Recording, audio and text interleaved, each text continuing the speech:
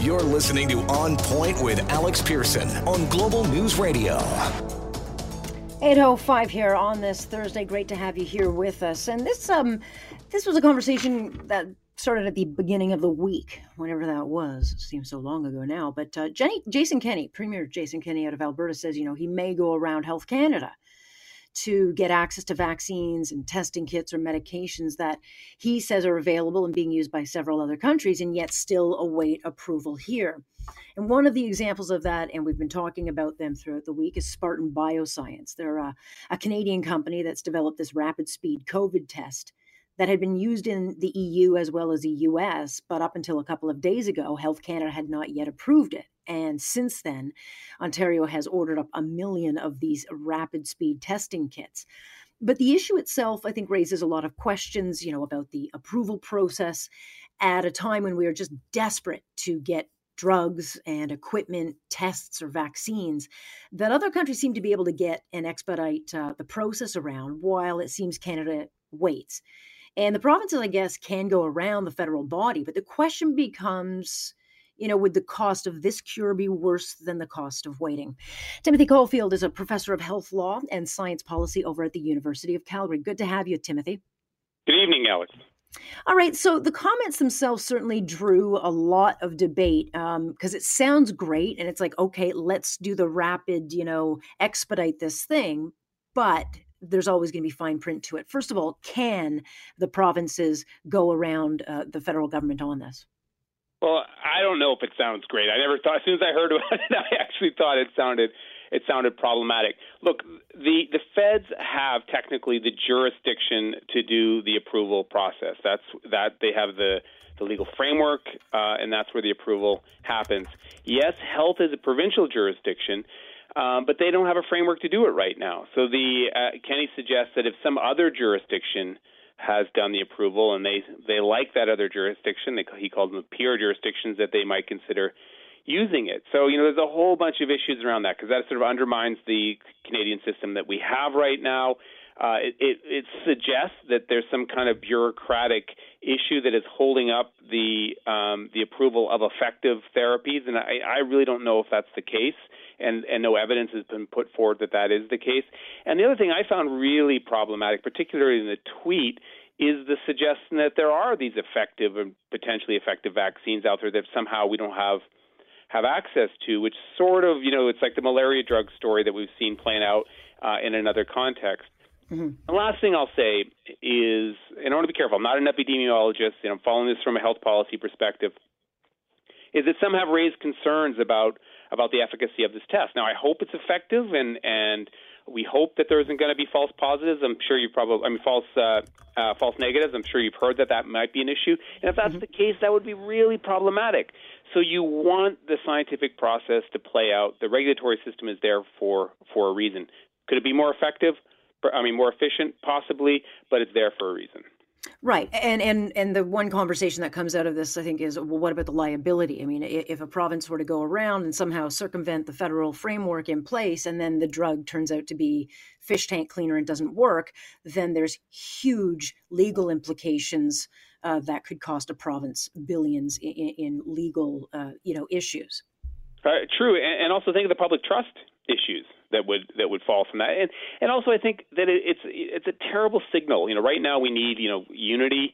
I'm not saying that an entity doesn't deserve criticism. If it deserves criticism, right? If Health Canada was screwing up, I think that we need to scrutinize our health authorities. But there was no real reason given for his skepticism other than he didn't like the pace at which this was playing out. And is Health Canada, are they known to be slower? We seem to hear about things that are available in Europe or in the United States, and you wonder, okay, why can't we get that here? Are they known to be methodically slow? That's not my impression. And the other thing I want to really emphasize, and this is a good opportunity to talk about this, is there's always this impression, this is something I've been following for decades, that whether you're talking about the FDA in the U.S. or Health Canada or the European regulatory agencies, that somehow there are these really effective therapies that are being withheld. Did you know it's extremely rare? It's extremely rare for a drug that's even in clinical trial to be found effective in the clinic.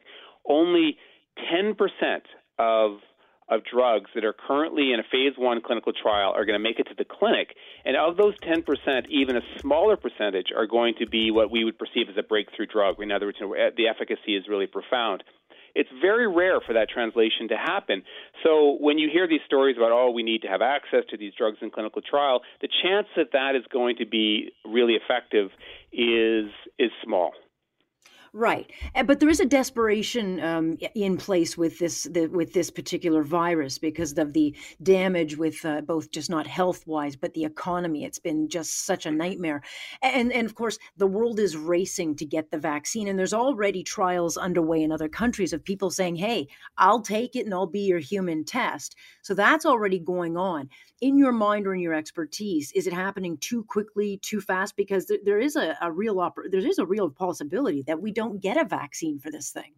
Yeah, it is. It is worrisome. You want this to be done right. Can you imagine a vaccine that is ineffective or a vaccine that has unacceptable side effects being rolled out because we're pushing too fast? I am hopeful that everyone involved in this process, the scientists involved in this process, and I do sort of have my finger in the pulse in the bioscience community, are completely aware of that concern. If you read the scientific literature, there's op-eds and there's comments in the scientific literature saying, let's get this right. Yes, we got to do it fast, but let's make sure the science is good. I think people are aware of that. Right. And so in this one, there is such a race in the world. What is your view as far as timeline? We've heard 12 to 18 months, but could it happen sooner? It could happen sooner, but I think the 12 to 18 months is realistic. Let's be hopeful that that's all it takes. You heard Fauci say earlier that maybe he'd shave a few months off that, but I think 12 to 18 months is more realistic. And then the other side of this is availability. I mean, there's going to be hundreds of millions of people trying to get their hands on it. And, once a vaccine, God willing that they do get one, how difficult will it be to get? I mean, you see all the fighting over equipment right now in the bidding process. Is that the same kind of thing once a drug is approved or a vaccine is approved, that it becomes a race in buying it all up? I think that I'm going to be hopeful here, glass half full. I'm hopeful that once it looks like we're signaling towards an effective vaccine, that whatever market entity is involved, whatever government is involved, that they are going to be proactive in getting this up and running. In other words, looks like this is going to be effective. Let's get the infrastructure in place to get this distributed quickly. In fact, you're already hearing, and maybe you've heard this yourself, people talking that way, right? Let's try to get this rolling as soon as possible. So I'm trying to be hopeful that we're not going to have the exact problem you described, because that could be nasty. Well, yeah, we've seen a lot of fights over the procurement, and it is a real nasty world on that. But then you wonder, okay, if they do get a vaccine, would they then have to, choose, okay, we're going to give it to those who are over 60 or those who are most vulnerable. They get first crack at this. I'm not sure how it works on an ethical basis, but could they do it that way, where they protect those who are most vulnerable first?